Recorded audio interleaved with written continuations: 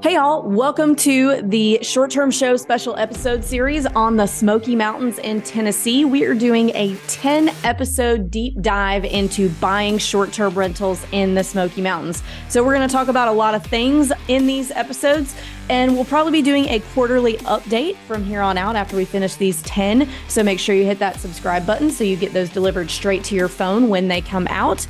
We do have some supplemental materials for you in addition to the content on this podcast. So any information that you need on current property pricing, you can find on our website at theshorttermshop.com. And we also have, courtesy of our friends over at AirDNA, current AirDNA data for this market on our website as well. So you can check that out on theshorttermshop.com. And if you guys are interested in buying a property in the Smoky Mountains with a short-term shop agent, you can email us at agents@theshorttermshop.com. Or if you just want to learn more about buying short-term rentals in this market, you can join our Facebook group. We've created a 50,000 person community on Facebook all about investing in short-term rentals. You can join that. It's the same title as my book. It's called Short-Term Rental, Long-Term Wealth. See you guys over there. Hey guys, so we are now on episode 2 of our How to Buy or Buying in the Smokies podcast. And today we're going to talk about what to buy, what areas, things like that. We're not going to dive too deep into the numbers today because I know you guys love numbers. And so we have an entire episode devoted to numbers. So today we're going to talk about the more intangible things and amenities, aesthetics, things, location, things like that about what you need to be looking for and where in the Smokies. So I will go ahead and introduce my very good looking panel today. And we'll start with Natalie, ladies first. So Natalie, introduce yourself. Hi, my name is Natalie. I am an agent in the Smokies, and I'm also an investor in the Smokies. She's being very humble. She is one of our top agents in the Smokies, and she also owns several properties. So that was humble, and I'm going to let you get away with it, sort of. Tim, introduce yourself. All right. Well, I'm not going to be humble. No, my name's Tim. I live in the Smokies as well. Agent here as well, and also an investor here. So we've got 4 cabins up here in the Smokies, as well as a couple in Gulf Shores, and then we do some long-term rentals in a couple other states as well. So, thanks, Tim. And last but not least, Ethan, introduce yourself. All right. So I am not an agent, but I do get the pleasure of helping the short-term shop with some client stuff, some Facebook Lives. But when it comes to the Smokies, I am an investor, have a couple cabins in the area there. And where else? I am also in Gulf Shores with a duplex. Yes. Awesome. So we've got several agents and investors on the call that are very experienced to kind of help talk about what you need to buy in the Smokies. So I will start with, you need to buy what the tourists have come to expect. And what I mean by that is, in mountain markets, tourists want to stay in cabins and have the mountain experience or chalets. In beach markets, they want beachfront condos, beach houses. So the type of house that you buy does matter. And where I've seen people make mistakes before is they will choose something that is, maybe like a 70s brick ranch home that looks like you could pick it up and drop it in any city in America and it would fit. So, it's like staying at your Aunt Susie's house. It's not really kitschy. It's not really an experience, like a mountain experience. So that's a big thing that I see people trip up on, is trying to get something like that because it's cheaper than the actual cabins, but there's a reason that it's cheaper usually, and it's because it's not desirable. So guys, what are you seeing in terms of like what is the best thing to buy in the Smokies in your experience? Okay, well, so Avery's right. People who are coming here are coming for the mountain experience. And so while that doesn't necessarily mean that you are pigeonholed into that it has to be a cabin with, all wood, everything, wood ceiling, wood walls, that is kind of that's our thing, right? And so, you really do want to make sure that it is some version of a mountain experience for them. So here in the Smokies, we do also have chalets. So that's one thing that if one of my clients is looking and I recommend something, oftentimes they'll say, well, this has a lot of sheetrock. Luke says, that's something that, Luke has talked about a lot, but you're kind of okay as long as it still has a certain feel, right? It still has that cozy or, a chalet will definitely have a certain feel. It's not going to feel like you're going to Aunt Susan's house, And another thing is the exterior versus the interior. You don't really have to get caught up on, does the outside have a certain cabin look as much? Because, guests that are shopping are, you're generally going to put your interior pictures first. So you really just want to make sure that it has like a cozy, the experience that Avery was talking about, what people are looking for when they come to the mountains. Yeah. Well, and we've seen a little bit of a shift from using actual wood to like a hardy board, just because it saves on the maintenance of having to get it stained every few years. So I know it can get really expensive to stain. It depends on the type of stain. I think like opaque stains, which are basically like paint, is every 10 years, and translucent is like every 5, but it starts to look a little worn out before then. And we're definitely seeing a lot of the new constructions move to more of like a hardy board finish than real wood. For sure. I agree with Natalie. You guys nailed it. This doesn't want to look like where you live or where your Aunt Susie lives. It definitely want the experience, and view in the experience. Mountain comes up, view comes up, do you need a view? Do you not need a view? Views are definitely awesome, and you can't build a view, but lots of people do great without a view, and it comes down to what's the experience. No view often comes with a certain element of seclusion, which is what a lot of people are going for. A lot of people are wanting to get away to the mountains, and so the interior matters a lot. Yeah, I'll just piggyback off what they both said. We actually have in Gatlinburg, it is a chalet. I call it a roundhouse, but my wife calls it a chalet. It's mostly sheetrock inside, but it does really well. And I think that matters. I think in 2022, as an investor, when all the craziness was going on, and Natalie and Tim being there can probably speak a little more to this. In Pigeon Forge, there are a couple little developments that the brick houses are sold as short-term rentals. And the prices were for that time more reasonable, but just that's not why you're buying it, right? And this year, I don't know how they're doing compared to how I know the cabin's doing. That when I book, I'm looking at a cabin, and I'm sure that's what people are going to the Smokies for, right? That cabin experience. So, yeah, I think it definitely matters what you buy, appearance wise. Yeah, I think that comes down to a little bit of supply and demand thing. When demand does slow down a little bit, you want to be the first one that books, not the last one that books. And I can tell you, if you've got a brick house in the middle of Pigeon Forge with all drywall, you're going to be the last one to book. And when there's lots and lots and lots of demand, it will probably book.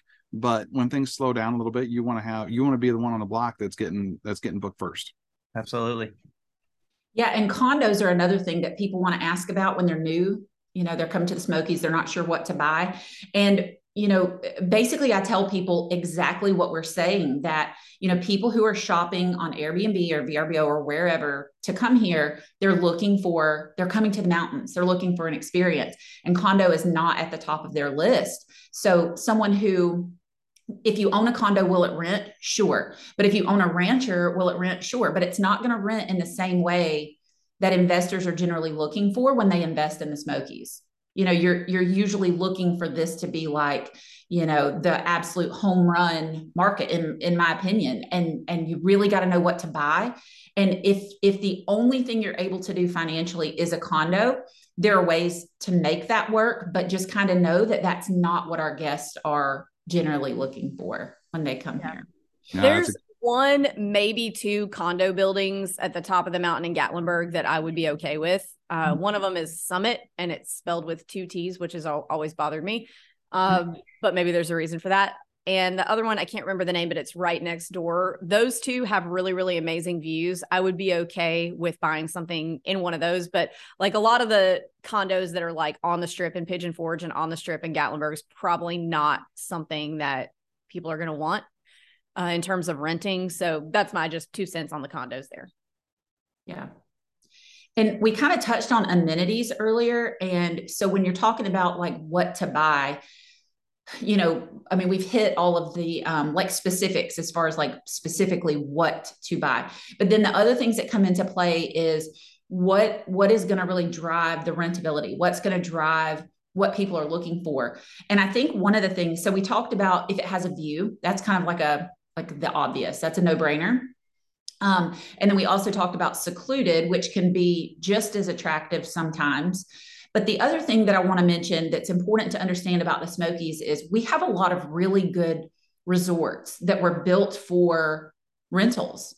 And, a lot of people, when they come, a lot of my clients that are new will say, listen, I don't want cabins that are stacked up in a row. And while I understand that, I try to really make sure that investors who are thinking about investing here understand that those resorts that get labeled as the areas where, cabins might be closer together than, you would hope, they have a lot to offer and they rent very well most times. They'll have things like community pools. And, a lot of people don't realize that we are, if you have a community pool, it's open from Memorial Day to Labor Day, and guests absolutely love that. Sometimes they have tennis courts. Sometimes they have walking paths. So don't when you're new, a new investor coming to the Smokies, don't write off resorts because most times they were built to be rental resorts. And they can be very, very attractive. You can boast pool in your headline and not have to have, a pool in your cabin. So the other thing on that, I agree. The resorts, I own one in a resort and it does fantastic. But people of all different experience levels of the mountains are coming here, so a lot of people that are coming here, if they're coming from, the middle of Michigan, they may want to go up on top of the mountain, up some scary driveway and stuff, which I own one of those as well. But, if you're coming from Chicago or a more urban city or something, the resorts are extremely appealing to those folks, because they don't want to be scared. They don't want to drive up some crazy, so, I think there's such a variety of guests that we get that they both work. And exactly what Natalie said, the amenities of the resorts are often fantastic. And it's different strokes for different folks. You're just going to get a little bit different guest in a resort, but that doesn't mean you won't book at all. You drive through any of these resorts and they're packed all the time. So. Yeah. And I always say that if it's just our family, like just me and Luke and the kids, we're probably going to go stay in one of our cabins that's a little bit out and not in a resort, because that's just our vibe. But if we add my mom to the mix, like if my parents are coming, well, my dad would be on our team to be out in the woods. But so if we're bringing my mom to help with the kids and hang out with us, she's going to want to be able to walk down to the pool and read a book, or walk down to the pool and let the kids swim. So, I think everybody, even just within one family, have some people that want to be out in the woods and some people that want to be in a resort. And we had someone in one of our cabins one time that it's actually is a neighborhood, but they're big lots. I don't know why I couldn't think of the word lot. And it's on an acre lot, and you can't like see the other cabins around you, but you can hear them. You can hear them like shut their car door. And he put in his review that he wished there were more neighbors, which is not something that I've ever heard anyone say, but there really are there's enough people of each style of vacationer that you're going to get booked either way, whether it's a resort or it's out in the woods, if you buy the right thing. So I think that's really important too. And in terms of views, let's talk about that for a minute, because we kind of touched on it. Natalie did. So a view is always a good thing to have. If you can get a view, absolutely get the view. But just because you can't get a view, maybe if your budget doesn't allow, that doesn't mean that it's not going to rent well either. A view, you will make more money with a view, but it's going to cost you quite a bit more to get that view. So being in a wooded property or property without a view, as long as you're still, again, buying the right thing, cute, clean, comfortable is my motto, then you're going to be okay. It doesn't have to have a view to rent. And then the people, to play devil's advocate, I hear people all the time say, well, the view properties are going to rent first. And that may be true, but there's only so many view properties and there are millions and millions of tourists coming in. So when you also kind of dissect that up into the size of property that people need and other amenities and location and things, like as long as you're buying a cute, clean, comfortable place to stay that is in line with what the tourists have come to expect, you're going to be okay, even if you don't have a view. Absolutely. All right, so let's talk about location for a minute. Different areas have different things to offer. So one thing that I want to start with, and then you guys can build off of it or make your own comments because you will probably have a little bit different experience. So a lot of people, they think Gatlinburg is the only town in the Smokies, and then they hear the word Pigeon Forge and they hear the word Sevierville. So the way it looks on a map, Gatlinburg is right on the park boundary, the furthest south. The Pigeon Forge dot on the map is a little bit north of that. I think it's like 6 miles north. And then the Sevierville dot on the map is north of that. And it looks kind of far away. So a lot of people, when they see Sevierville addresses, they say, oh no, that's too far. I want to be in Pigeon Forge or Gatlinburg. But what they don't understand is that Pigeon Forge and Gatlinburg, while they are their own cities, their own municipalities, they're really more like districts inside of the larger Sevierville area. So Sevierville kind of envelops Pigeon Forge and Gatlinburg. So you can be way down south by the park, nowhere near that dot on the map that says Sevierville. And if it is one step outside the Gatlinburg city limits, you're going to have a Sevierville address. So when you see Sevierville addresses, don't automatically think, oh, the property is really far north, because it's not. The entire area is technically Sevierville, and Gatlinburg and Pigeon Forge are just little areas inside of Sevierville. Yeah, that's perfect. And just expanding on that, it's the city limits are really small of both Pigeon Forge and Gatlinburg. I mean, they're really tiny. So I mean, when you're looking to try and get right inside Gatlinburg, that's great. But like Avery said, you're one step out, and it's considered, if you're in the county, Sevier County, you get a Sevierville address. So almost, I'd say most of the cabins that are for sale here have a Sevierville address. So I mean, to actually get a Gatlinburg address or Pigeon Forge address, it's not a bad thing whatsoever, but it's not necessary at all. And actually, there's lots of great areas, Wares Valley and all these other things. They all have a Sevierville address. So I'll kind of build on that. So what I usually tell my clients whenever they're new and they're trying to get familiar with the areas that they really want to focus on, what I will tell them is that, just as a general guideline, when you come to the Smokies, you invest in the Smokies, you come here because in a lot of ways, when you purchase, it's kind of like you're fishing out of a bucket, really.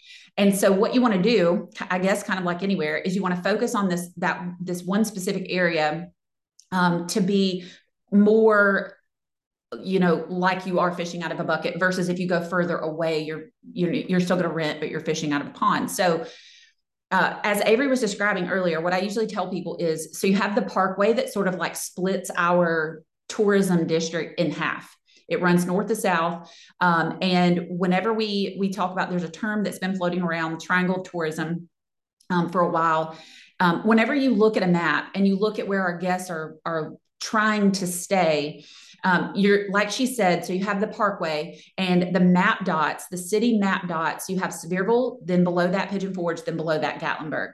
So you have the parkway running north to south, and then from the city of Sevierville, you're going to sort of, draw a very blob-like triangle, and your unofficial borders are going to be from the city of Sevierville out to Townsend, and then follow the line below Gatlinburg, which is the national park, out to Cosby, and then back up to the city of Sevierville.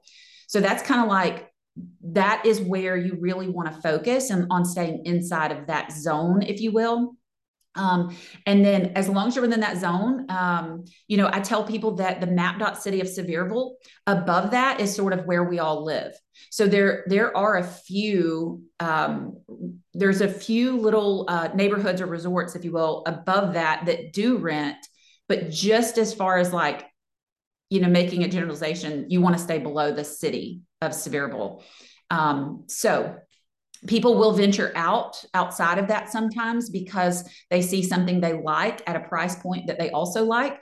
But you really have to understand that if you want the numbers that the Smokies sort of boast about, you kind of have to stay within that zone as best you can. Yeah, I agree. And that, tying, building on that even further, the cool thing about the Smokies that's different than the beach. When you buy in the beach, being closer to that ocean is the name of the game. The Smokies is different because it's so spread out. We're talking about this big triangle that Natalie nailed it on the triangle. Really, it kind of comes down to more of a radius situation, and there's attractions all over the county. So, if you're, another thing that we talk about is, how far are we from the towns, because really 20-25 minutes of driving time to either of the two big towns, Pigeon Forge or Gatlinburg, you're going to do good. And that's all going to fall inside that triangle for the most part that Natalie's talking about.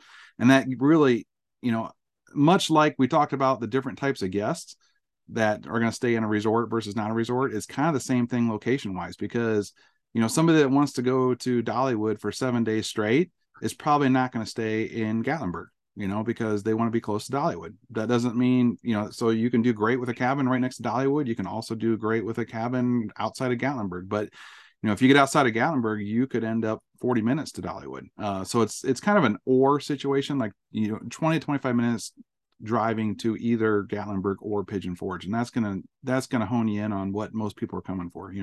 Conversely, some people want to do nothing but, hike and go to the national park and stuff like that. And they're going to be happier out towards, Wears Valley, Townsend, or the Cosby area, so it just kind of depends on what people are coming for. Yeah. For me personally, the very first thing I do is when I find something that I'm interested in is map it out, how far it is to the island in Pigeon Forge. And that's kind of my center point. We have one in Gatlinburg. I still map it out to the island because people are going to Pigeon Forge, and in Pigeon, in the whole area that you guys are speaking about, you have Gatlinburg, you have Pigeon Forge, and then Sevierville is kind of what we're calling Sevierville today. They got the Smoky Mountain Water Park now. They're getting a Buc-ee's. Like it just keeps building up in that area as well. I don't think there's in any of that spot you can't go wrong. So that's kind of how I look at it, is how far are we from the island? And a sales pitch, is it 20-25 minutes or is it 10 miles? Which one sounds better? And that's what I'm kind of promoting when I'm sharing that information. So yeah, they hit all the high points. Well, to build on both of those guys' points, so what I was going to say when Tim was talking about time is I only use miles. And the reason is because one of my very first rentals at my very first cabin, I used minutes. And the problem is in the mountains, 5 miles could take you 30 minutes. Or it could take you 5 minutes, just depending on what kind of roads you're traveling and is the car show in town. So I had minutes, and someone was in town during the car show and during with COVID, right after we opened back up, when there were so many people. And he left a comment saying, she said it was only 20 minutes to such and such, and it took me an hour. So from then on, it was miles. And so what I tell my clients that you're looking for is kind of like a 15-mile to the parkway radius. As long as you can get to the parkway, whether it's Pigeon Forge, Gatlinburg, whatever you're going to, a 15-mile radius. And then obviously you can't go 15 miles south because you hit the park. And then 15 miles north might be a little bit much because you get into residential, but just 15 miles is kind of like the guideline. Yeah, I totally agree with that. I always kind of, when I'm telling clients, I say I measure in minutes because there's no way to know in miles exactly how long it will take because it's not straight. But I like to say like 25 minutes from either the strip in Gatlinburg or the strip in Pigeon Forge, because you can be 25 minutes from the strip in Pigeon Forge and further from Gatlinburg, not equidistant, guys. So either or. And yeah, so I think now is a perfect time to talk about Wears Valley because we haven't really talked about that. And I think that's my favorite place to buy in the Smokies. And I've actually had people who don't own anything here argue with me about, no, it has to be Gatlinburg online, when I did a video that said my favorite places to buy in Gatlinburg. I mean, in Gatlinburg, my favorite places to buy in the Smokies, and Wears Valley was number one. And he was acting like it was in off over on the other side of the state. Anyway, I love Wears Valley. And I love all the areas, but anyway, let's talk about Wears Valley. So what's the difference between Wears Valley, Pigeon Forge, and Gatlinburg? Well, Wears Valley's a lot quieter. I live here, so obviously I'm a little bit jaded as well. I love Wears Valley, but Wears Valley is just kind of a quieter area. It's not, the hustle and bustle of Pigeon Forge and Gatlinburg can be a lot, and we own 2 cabins here as well in Wears Valley, and a lot of my guests love that it's an easy drive because their kids all want to go do all the stuff, go indoor skydiving or whatever they want to do in Pigeon Forge, ride go-karts, and but then they can get away from it and they can cook burgers on the grill, and it's nice and quiet and peaceful, and the views out here are fantastic. It's a beautiful, magical place, best place on earth. I agree. It's amazing. I love it. I love Wears Valley because, when you get out there, you feel like you're very far away from town, but you aren't. You're very close to Pigeon Forge. Wears Valley Road sort of cuts into the heart of Pigeon Forge. And that's your lifeline to get out to both Wears Valley and the Walden's Creek area. I love that area too. Same areas, but they just sort of split on either side of the mountain. It's a different type of view that you get when you're out there. A lot of times you can be in the valley looking up at the mountains, or you can be up on the mountain looking at other mountains and also down at the valley. So those are some view opportunities that you really just kind of don't have in Pigeon Forge or Gatlinburg. So that's one thing that makes it unique. But then you also have, Wears Valley is a town, so you're not going to really find it. It's not going to be a dot on the map, but it has the cutest little, and Tim, you'll be able to really speak to this, but it has the cutest little strip of, stores, coffee shops, handicraft things. Food truck court. Yeah. No, there's and that kind of goes back to when we talked about attractions. Natalie talked about Wears Valley Road. Wears Valley Road's awesome. There's nothing like when you're coming out to Wears Valley and you kind of get to the point where Cove Mountain hits you in the face. It's just beautiful. But that road has got, there's attractions all over this county. So, I mean, there's zip lining to do, there's horseback riding, there's the mountain roller. There's 2 different mountain roller coasters on Wears Valley Road heading out towards Wears Valley. So there's just a lot of stuff to do without really going all the way into town. And like Natalie said, right in Wears Valley, there's a couple wineries. There's a lot of little shops. There's coffee shops. There's a couple coffee shops now, actually. And then we talked about the food truck court. So there's just a lot of little things to do. We get a lot in the summertime. There's tons of festivals out here. So there's always just these things that people wouldn't necessarily hear about, but they'll be driving along and they're all of a sudden, boom, there's a festival and you can pop in and do all kinds of stuff. So I have something really quick to add to that I think would be great. So if you're a new investor in the Smokies and you're looking at areas and you decide, right? Like you pick where you're going to be, no matter which side of the parkway you're on, once you venture away from the parkway, I think as an owner, this isn't necessarily something you need to maybe put in your listing, but I think that you need to become aware of the fact that there are really good little back roads. When traffic is bad here, it's really bad. Now, I live here. I love the traffic. I love sitting in traffic because it feels like money, right? I know if there's lots of traffic to get places that my cabins are full, right? At top dollar. So it doesn't bother me, but sometimes guests, if they're not prepared for the fact that, maybe they accidentally came during the car show, that has happened. And people are like, I can't even get to dinner, So really understanding hey, if someone reaches out to you, or maybe someone's coming during the car show, right? Or whatever the busy time may be, maybe just reaching out to them or having some kind of an auto message that goes out that lets them know, let's say that you're on the Wears Valley side of town, maybe just drop a little thing telling them that they can go, look at the map, you can go Goose Gap and get around traffic if you need to, whatever, just something to make your guests experience a little better. But there are back roads for everything to get around traffic. Yeah, I know we're specifically talking about Wears Valley, but this is kind of true. There's a couple of other little pockets that are like Wears Valley. Nothing quite like Wears Valley, but again, I'm biased. But when you get out, it kind of gives you a segue to going the other direction too. Again, just Wears Valley. But when you're here, if there is something crazy going on in Pigeon Forge, you can go the other way and get to Townsend, or there's other stuff to do and dinner places, and there's some awesome stuff out in Townsend. I mean, it's getting towards the Townsend's getting towards the end of like where you'd want to buy. It's awesome out there too, but there's some really cool restaurants along the river out there, and there's tubing place you can go to, and there's, it heads out towards Cades Cove, and a lot of really cool stuff in the national park out there. Yeah, Cades Cove, by the way, is the most visited place in the Smoky Mountain National Park. So Wares Valley is between Pigeon Forge and Gatlinburg and Cades Cove. So that's a really good spot. So enough on Wares Valley. Let's talk about Pigeon Forge and Gatlinburg. Let's start with Gatlinburg. So Gatlinburg was the first area of the Smokies to be developed for tourism and for short-term rentals way back like in the 60s.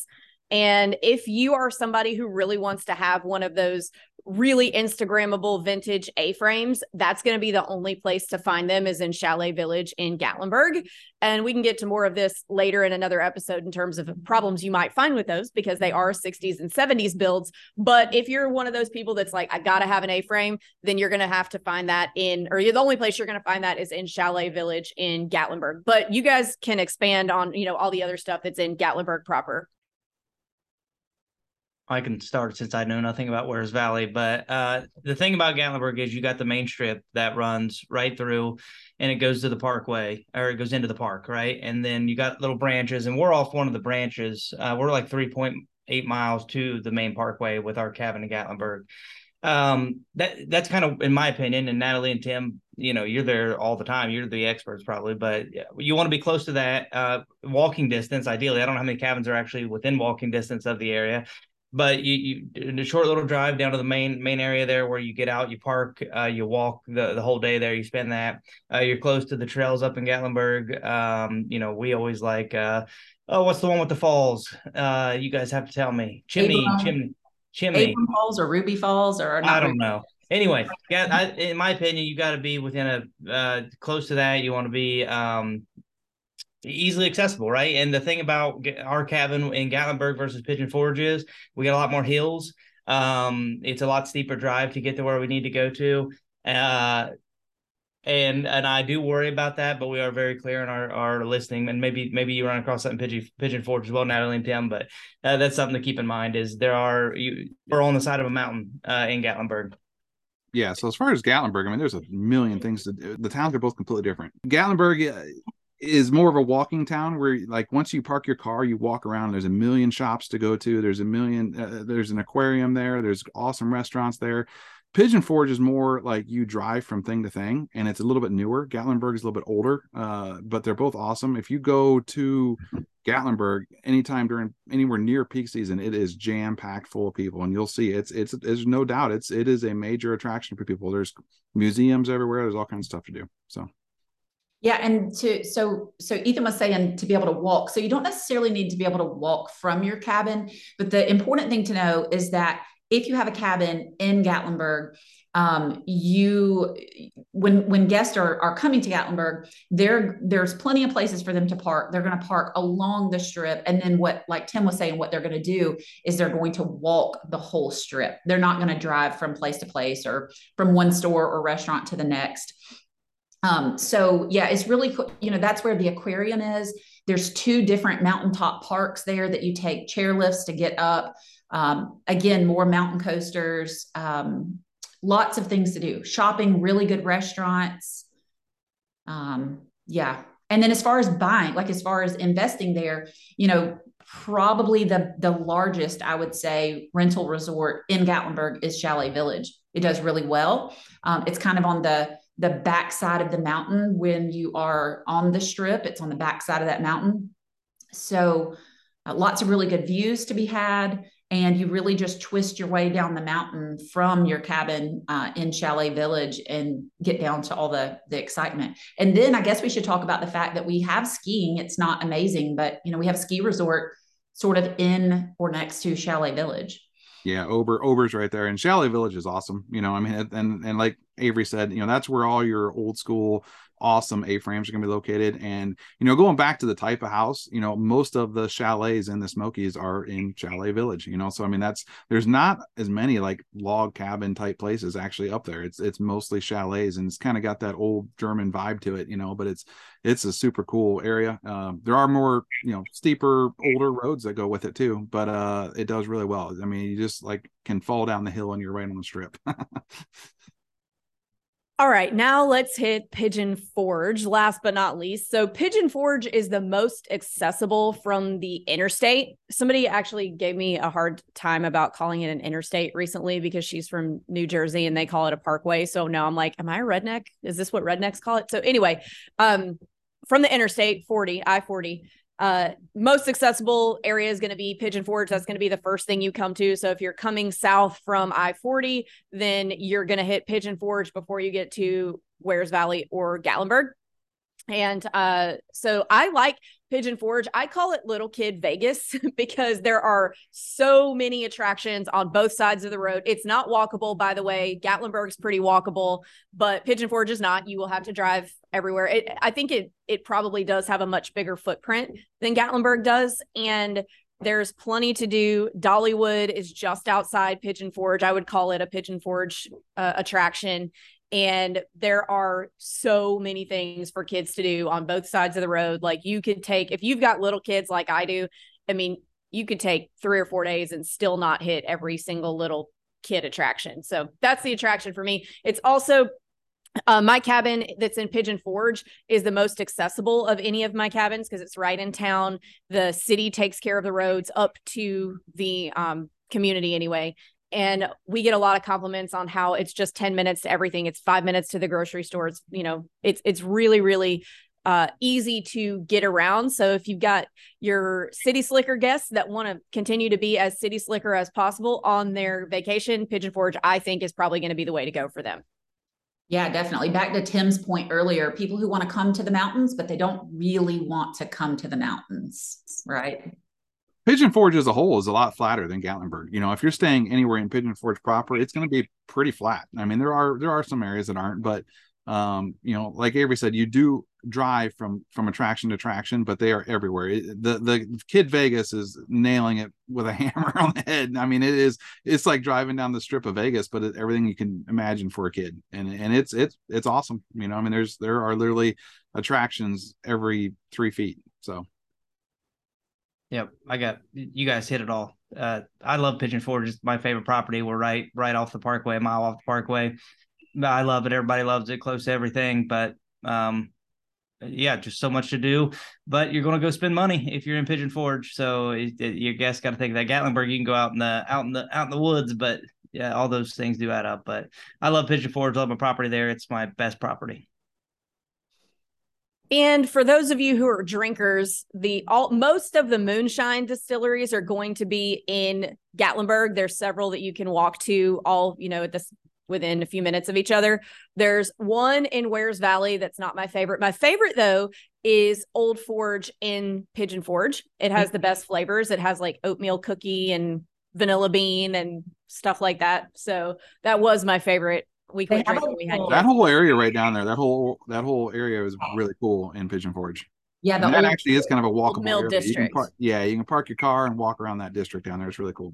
Yeah. And Old Forge has a little secret bar in there too. Like they have all the moonshine and the tasting and all that, but they have a little secret bar that they do like house mixed drinks and stuff. It's really good. Oh, interesting. I haven't been in there in years, but I did. That was my favorite at the time. Okay, let's talk about really quickly the 3 kind of outskirts areas that it's still probably okay to buy, but you need to make sure that it checks all the other boxes. So what I'm talking about is Townsend on the furthest west end, Cosby on the furthest east end, and then I'm going to call it Dandridge, but it might not all be Dandridge on the furthest north end, which is by the lake. So we talked about Townsend a little bit. I would totally buy in Townsend. I love it. I think that it's totally cute and quiet and is what I would want in a mountain vacation. It is just past Wares Valley, so you kind of don't know where Townsend starts and Wares Valley ends. I like that whole area. It's quieter. There's not as much traffic. Then over on the east side, you have Cosby. Cosby's going to be a little more affordable. Correct me if I'm wrong, agents. But it can be a little hit or miss. And you, again, want to make sure that it checks all the boxes. Dandridge, you are closer to the lake, which is cool because lake activities in the summer are awesome. But if you're buying a lake property on Douglas Lake, you want to make sure that the cove that you're buying in isn't drained half the year. So Douglas Lake is a reservoir and they drain the water half the year. So you can buy something that is, quote, lakefront and not realize that half the year it is not lakefront, it's mudfront. So keep that in mind. Guys, I'll let you expand on those 3 areas though.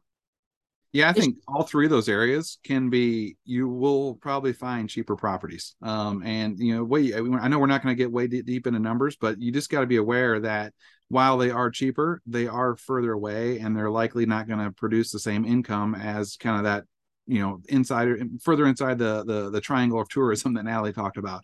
All 3 of them have their different, things that make them awesome. I agree a lot with Avery. I love Townsend, and you just gotta, I'll say speak to your agents, but you got to watch where you are more there. I mean, if you're on the other side of Townsend versus this side of Townsend, as we'll say, it can make a big difference. And so you just gotta watch it, and you got to prepare to not have the same numbers that you're going to get more inside. So absolutely. Yeah. It's just fishing out of a pond versus fishing out of a bucket. You will rent. People like to stay out that way.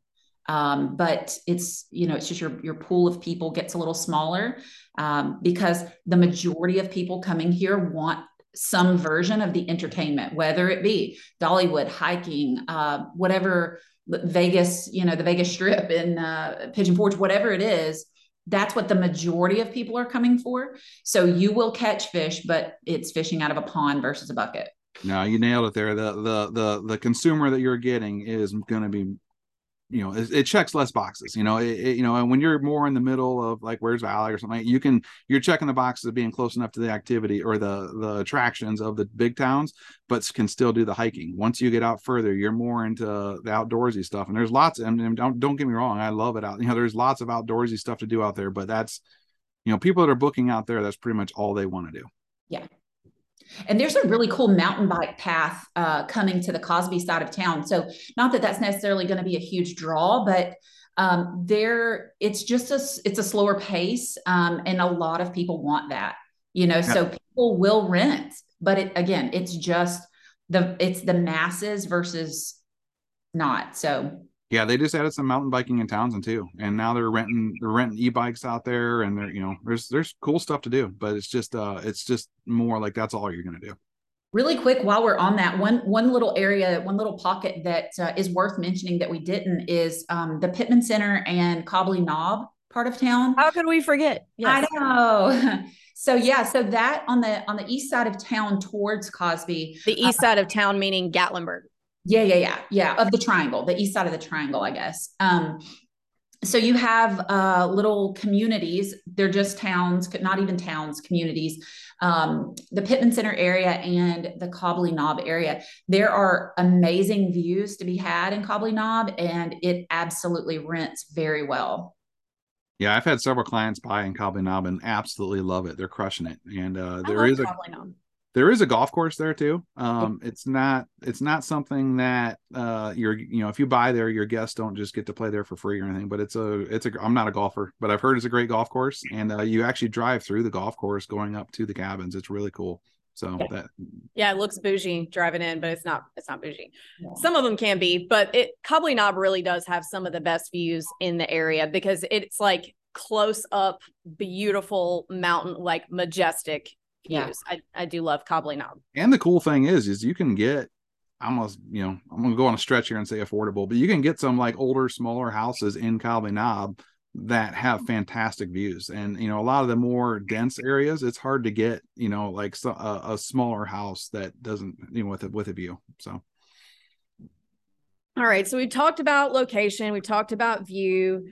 Let's talk about size. So there's a lot of studio properties out there, which is not common in a lot of other markets, but I own a studio. I think Ethan owns a studio or 2 maybe. And So you can get anything from a studio all the way up to, I think we actually did list and sell the most bedrooms in a cabin in the Smoky Mountains a few years ago at 27 bedrooms.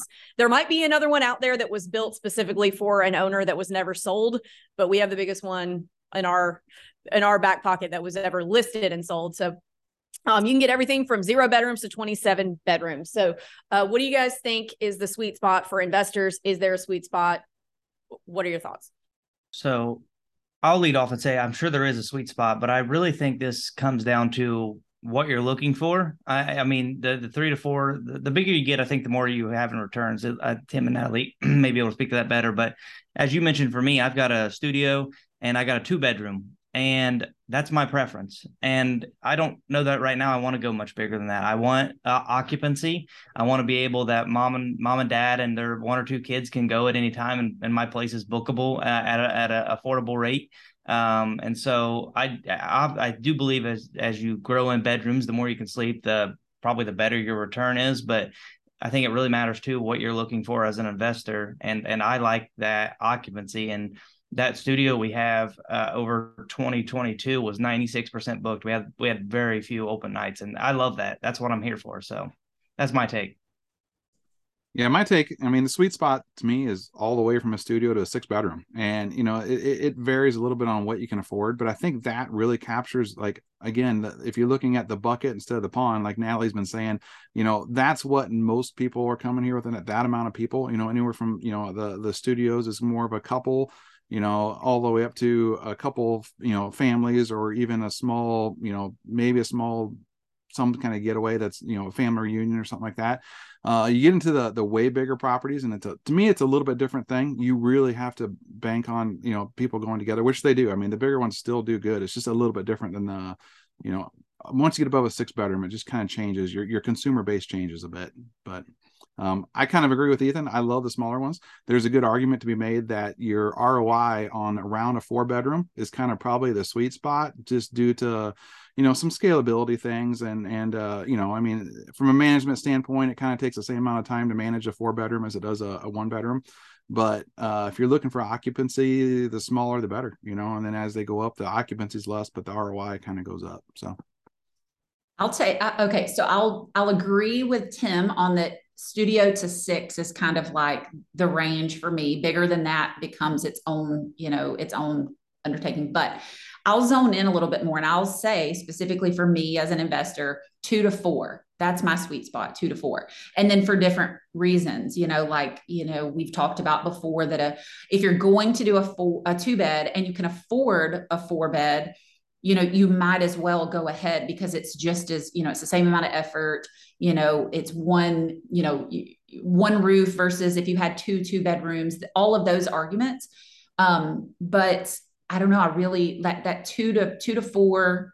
I love a 3, somewhere in that zone, because it tends to stay booked more frequently. And then in that zone, like if you can afford a 3 or a 4, going with that just to increase your potential income on that, but you kind of keep a similar occupancy in that like 2 to 4 range. Something else I want to point out about that. So if you're looking and you're thinking, well, I don't know if I want to buy 2 2-bedrooms or 1 4-bedroom. So the income is going to be over double, I would say. In most cases, there's exceptions to every rule on a 4 versus 2 2s. But what people don't really think about is, if you're buying 2 2-bedrooms versus 1 4, your expenses are double on 2 2s because there's 2 of them. A 4-bedroom is not going to have double the expenses of a 2-bedroom. It might just be 10 to 15% more, depending on a number of factors. So that's something to think about too. There's definitely an argument to be made for I don't want to have all my eggs in one basket, so I'm going to buy 2 2-bedrooms. There's nothing wrong with that. The thing about this is there's not a wrong answer in terms of what size to buy in the Smokies between 1 and 6 bedrooms. There's not a wrong answer, because they're all going to, assuming you're buying the right thing, you're managing things the correct way, and you're buying the right area, they're all going to do what you need them to do, but it's a question of what works best for you. If you need to have two bedrooms to sleep better at night, because if once something breaks in one of them and you have to cancel a booking, you're only canceling half of your bookings, not all of your bookings. If you only had one bigger property, that's something to think about too. And there's nothing wrong with liking to see a full calendar. So you're also going to see differences in the smaller ones are going to have much higher occupancy rates than the bigger ones, but that does not necessarily translate into a higher return on investment. So keep that in mind as well. I think something you just said is important to kind of bring it all together, that no matter where you buy, right, as long as you're within the triangle of tourism, no matter where you buy, no matter what you buy, within reason, obviously, not a brick ranch or a condo, whatever. But the key is that it's your income that you're going to see on that is going to boil down to how well you manage it. So I'll see clients, especially if they're new, a lot of times getting really caught in the weeds of micro analyzing a 2 versus a 4, or where's Valley versus closer to the Parkway and Pigeon Forge. And it really isn't that, it really isn't that much of a science. It is, but it isn't, because it boils down to, you could have this amazing property that checks all the boxes you think are important, close to the Parkway, whatever, and manage it very poorly and not see the returns that someone sees on a studio out in Wares Valley. So like understanding the importance of a well-managed property. And fortunately, whenever you buy with a short-term shop, Luke's gonna, there's a whole team, but everyone's going to make sure that you understand at least what that looks like to be well managed. Yeah. And we talk about that. I don't know if we're going to talk about that so much in a later episode, but we do talk about that a lot at the short-term shop. So if you follow any of our other content besides this podcast, it's out there. All right. Moving away from size, let's talk about furniture, decor, and amenities. So I guess the elephant in the room first is amenities. So indoor pools, hot tubs, all that stuff. People do fire pits, people have other things. So you absolutely have to have a hot tub in the Smokies, not because it's not going to it's not going to make you unique and increase your bookings in that way, but like every single property in the Smokies has a hot tub. So in order to be competitive, you need to have one. Can you guys think of any other things that you have to have in the Smokies besides a hot tub? I think it varies a little bit on the property size. It's a different answer on a 0 bedroom than it is a 6 bedroom. But the thing I'll just touch on is some sort of entertainment. People want stuff to do when they get home. Obviously, before I get to that, basics are, you got to have some, a well-stocked kitchen. You got to have good furniture. You got to have all those things. But entertainment's important, I think. And, a lot of this is, people are going on vacation and they're going to the mountains. And most people going to the mountains are to they just want to spend quality time. So they want to, even if they don't use this stuff, they want to imagine themselves using it. So, pool tables are popular, gaming systems are popular, arcades are popular. People want to, sit around and do things with their family.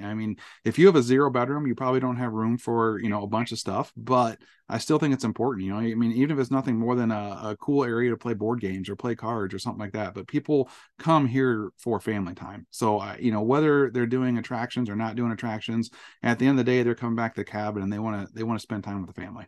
So I think some sort of, the bigger the property, the more important more stuff is. If you're sleeping 16 people, you need to be able to entertain 16 people and have them, be able to be comfortable and do fun stuff. So. Yeah, I agree with that. And I personally am not a pool table person because I don't play pool. And then now as a mom, it's like, wow, this is just really heavy projectiles for my children to throw at each other and me and the cabin. And so we actually have taken the pool tables out of some of our properties. But if you're going to do that, you do have to replace them with an arcade game or something. I also, when it comes to games, I think that it's cool to say, oh, we have the latest PlayStation or whatever. But the thing about those types of consoles is you have to have the actual games and they get up and walk away, especially if they're like the good new games that everybody wants to play. The kind that don't walk away, like the older family games, aren't necessarily that attractive to people of the age that play video games. So I recommend like a game an arcade, like a stand up or a table arcade game. So it's still something that they can do, but you don't add to the stress or of things walking away, things breaking. The guest thinks there's, oh, cool, there's a PlayStation. That's awesome. And they get there and it doesn't have the right game. And then you're disappointing them. And there's all kinds of, it just adds an extra layer of BS to that you have to deal with when you have like a PlayStation type console. So I'm a big fan of arcade, stand-up arcade games or like the game tables, but not the consoles. But anyway, if you're going to get rid of the pool table or the air hockey or whatever it is, I would leave air hockey personally. I like that a lot. But if you're getting rid of a pool table, you do have to replace it with some type of game, arcade, what have you, in my opinion. Let's talk about indoor pools, because that's a big one. That's a huge one in the Smoky, is like all the new constructions. A lot of them are coming with indoor pools. They do add a ton of income versus a comparable property without a pool, but it is going to cost you a lot extra to get a pool. And keep in mind that pools require maintenance, which the maintenance part isn't that hard, but now you have a whole set of pool equipment and the pool structure itself to break, leak, have problems, do things. So it's not just buy a pool and make $1 million. It's buy a pool and also have to deal with the bullshit of getting, maintaining the pool. Things are going to break. The more systems you add to a property, the more things are going to break. And that's one of those. So keep that in mind if you're looking for a pool cabin. What do you guys think? No doubt pools are popular, and you kind of nailed it. It's another system. So if you're going to get a pool cabin, you just need to prepare yourself to put the systems in place to manage that. It's a whole nother system that you need to manage, and there's no doubt people love them. There's a big argument that like during your slower periods that they can add occupancy to a bigger property. During the middle of winter, people will get a pool cabin, and so they can still do something if it's too cold outside to do anything else. So I think they're great. I don't own any. Don't know if I ever will, but I do think they're awesome. I agree. And I do think that the January, February, maybe March, I think that it absolutely puts you in a situation where if people can rent something where their kids can have some kind of entertainment like that, they would possibly pick you before they would pick, others that didn't have that. But I personally really like the model of trying to buy something that has a community pool, because for most of the year, that's something I can advertise and not have the maintenance. So if you're someone that likes the idea, but you don't want the maintenance that comes with it, consider talking to your agent about trying to find something in an area that has a community pool. Yeah, I don't own any pools in the Smokies, but I do in other markets. And I have a property that has a pool, a private pool, and then I have another one that has a community pool. And the private pool one does make a lot more money, but there's things you have to deal with throughout the year. So it is a trade-off. This is a job. It is work. It's, well, not a job, but it's work to be done, managing systems. So just keep that in mind. Pool properties do make a ton, but again, it's like a view. You don't have to buy a property with a pool to do well. So me as a renter at this stage in my life, my kids are little. And even though there's all kinds of security measures and you have to enter a code to get into the pool room, like it's just not something that I want to think about dealing with my kids, like, and having a pool inside the house. So for everybody who wants one, who feels like, oh my God, that's the coolest thing ever, we have to rent this house, there's going to be people who are like, we don't really want to deal with that, or we just want a regular cabin. So it's not something that you have to do well, but it is a really cool amenity that a lot of people want to rent, that a lot of people will pay really good money to rent a property with. Yeah. Pros and cons for sure. It goes back to there's such a diverse amount of people that are coming here. It really goes back to that. I mean, there is no doubt there are lots of people that want a pool cabin, but like Avery said, it's not necessary whatsoever. There's lots of people that come here that wouldn't want to stay in a pool cabin. So, yeah. And one note on Natalie's thing about community pool, and just make sure you check with your agent that if you self-manage, that your guests are allowed to use that pool, because one of ours that we're in, where we self-manage, our guests don't have access to the pool. So just a note, and your agent should be able to get that for you. Yeah, we pretty much just have one resort here that, and your agent should be aware of that it's for owners, not guests. Yeah. This one's for guests if you use the property management that they have. Yeah. All right, so let's talk about furnishings and decor. So this is a market where if you're somebody who's like, man, I really want to get into the short-term rental game, but it's so much to get started to furnish a property from scratch. I don't have that kind of money. So this is a good market for that because most everything is going to come furnished. So you can knock off a lot of that big line item expense by buying a furnished property. It may not be exactly what your taste is, but it's not starting from scratch. So that's cool. However, what are the types of furnishings and decor that you guys think rent the best that you want to look for if you can get it? And I also want to keep in mind, like, a lot of the ways that I furnish my cabins that I know will rent really well are not the way I would furnish my personal house that I live in. So you have to separate that, especially if you're brand new and you want it to be like exactly how you want it to be. It's not necessarily always going to match what you would actually have in your house versus what rents well. So what are you guys seeing?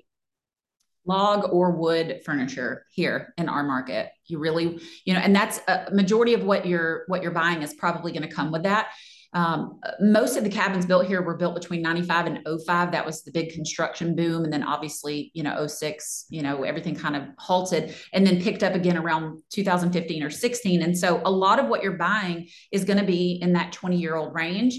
The cool thing about the furniture that's in there, as far as let's just say bedroom furniture or dining room furniture, is it's not going to be your taste of what you would buy for your house, but it's going to be what guests have come to expect over the years here. That log, hickory, aspen, whatever look that it has. And then the cool thing about it is that it's kind of timeless, right? Like it may need a good cleaning, but if you go buy log furniture today, it's going to look very similar, if not the same, to what would be in a 20-year-old cabin. And that's really cool. That's a great thing about buying in our market. The only thing different from that is going to be things that are like sofas or fabric chairs. Those are the kind of things that you may end up having to eventually change out. Fabric holds on to smells and, just different factors like that. But if it's not going to be log furniture, it needs to be some type of wood. And I know I get a lot of farmhouse style, I would say. Yeah, for sure. And the key is to really remember and understand, like we talked about through the whole call, is know your audience, know who's coming here, know who you're trying to cater to. And I get that the wood on wood on wood look is not necessarily, what it doesn't feel modern and it doesn't feel like hip and chic and like something you would find if you went to like Aspen or another mountain town somewhere else. But that's the Smokies. You want to stay true to the Smokies. What you don't have to do, though, a lot of what you're buying that's roughly 20 years old is going to have a ton of black bear stuff, decor, right? And so one thing you need to understand is black bears are very near and dear to everyone's heart in the Smokies, coming to the Smokies, whatever. But you can absolutely freshen up that old decor by getting rid of, let's say, half of the black bear decor. Keep some, maybe just a little, and then one good trip to like, Hobby Lobby or Home Goods or something like that to get a little bit more modern, clean decor. But you really don't want to come in here into the Smokies and wipe everything out of this 20-year-old cabin and bring in all of this stuff that looks like something that would be in a cabin in Tahoe. You really don't want to do that. You don't have to. You could if you wanted to, but you don't have to. I think a lot of people are like, oh, I hate the log. I hate log furniture. I think it's really ugly, but I'm not living in the house. Yeah. So I don't care. It rents fine, so I'm going to leave it there. I think log or like a modern farmhouse, like Chip and Joanna vibe. What do you guys think about? And this is a controversial topic. So disclaimer, painting a tongue and groove accent wall. I actually like it. I know a lot of people are like, oh my God, the tongue and groove. You don't paint the tongue and groove. But I've seen a few people recently do like a white or a dark gray accent wall, and it actually looks really, really good. Like my grandmother has wood paneling in her house that was a very nice, I should probably be careful what I say, really, really nice house that she bought in 1970. And now we're like, hey, can we get rid of this wood paneling? And she's like, no, it was really expensive. And we're like, but it's wood paneling. So it's kind of the same thing. So I like an accent wall to freshen up, because you can kind of, in my opinion, and maybe there's other people out who feel like this out there, I don't want to take away from the actual feel and the vibe, but I also sometimes in a like yellow pine everywhere, wall, ceiling, floor, wood, everything, kind of feel like I'm in a coffin a little bit. And I like an accent wall. Are you guys pro or anti accent wall on the tongue and groove? I'm pro. I'm pro, and I'm not going to disagree with Natalie, but I think there's some exception around some of the decor. I think, the audience of people that are coming here, I'll say changes. I feel like changes and evolves. I mean, kids that have come here, since they were a little kid, when they're 35 and bringing their family, are going to want to, they're not going to want it to look exactly like it did before. I also agree that you don't want to completely take away the vibe of a Smoky's cabin. So it's like you can keep some bones of what a Smoky's cabin is. It's got to be log. You have some log furniture. You got to have some of this. But I think you can change it up, over the years and update your, you can do that with decor and furniture, and you can change things around, put some more modern stuff in it. The modern farmhouse thing right now is hot. Accent walls are hot. And I don't know, people get sacrilegious, like you said, Avery, about painting a wall. To me, it's paint. I mean, yeah, it's hard to undo. I mean, but you can undo it. It takes some effort, but to me, just because somebody, I don't know, I like things being updated and changed. So I'm kind of in the middle. I have no preference on the accent wall. Whatever my wife says is perfect. So, good answer. That's the best answer right there. Yeah. What I do like about the furniture, all the discussion is, and you mentioned it up front, Avery, is all your places are going to come furnished, and whatever you have right now is going to rent. Maybe for not as much as you wanted to, but it is going to rent. So if you spend all your money buying your place, you've gone to Hobby Lobby and got everything 50% off, no matter what time of year it is. You don't have to output a lot of money right then to update that. You can let your guests pay for that and do it over time, and then increase your rates as you get nicer furniture.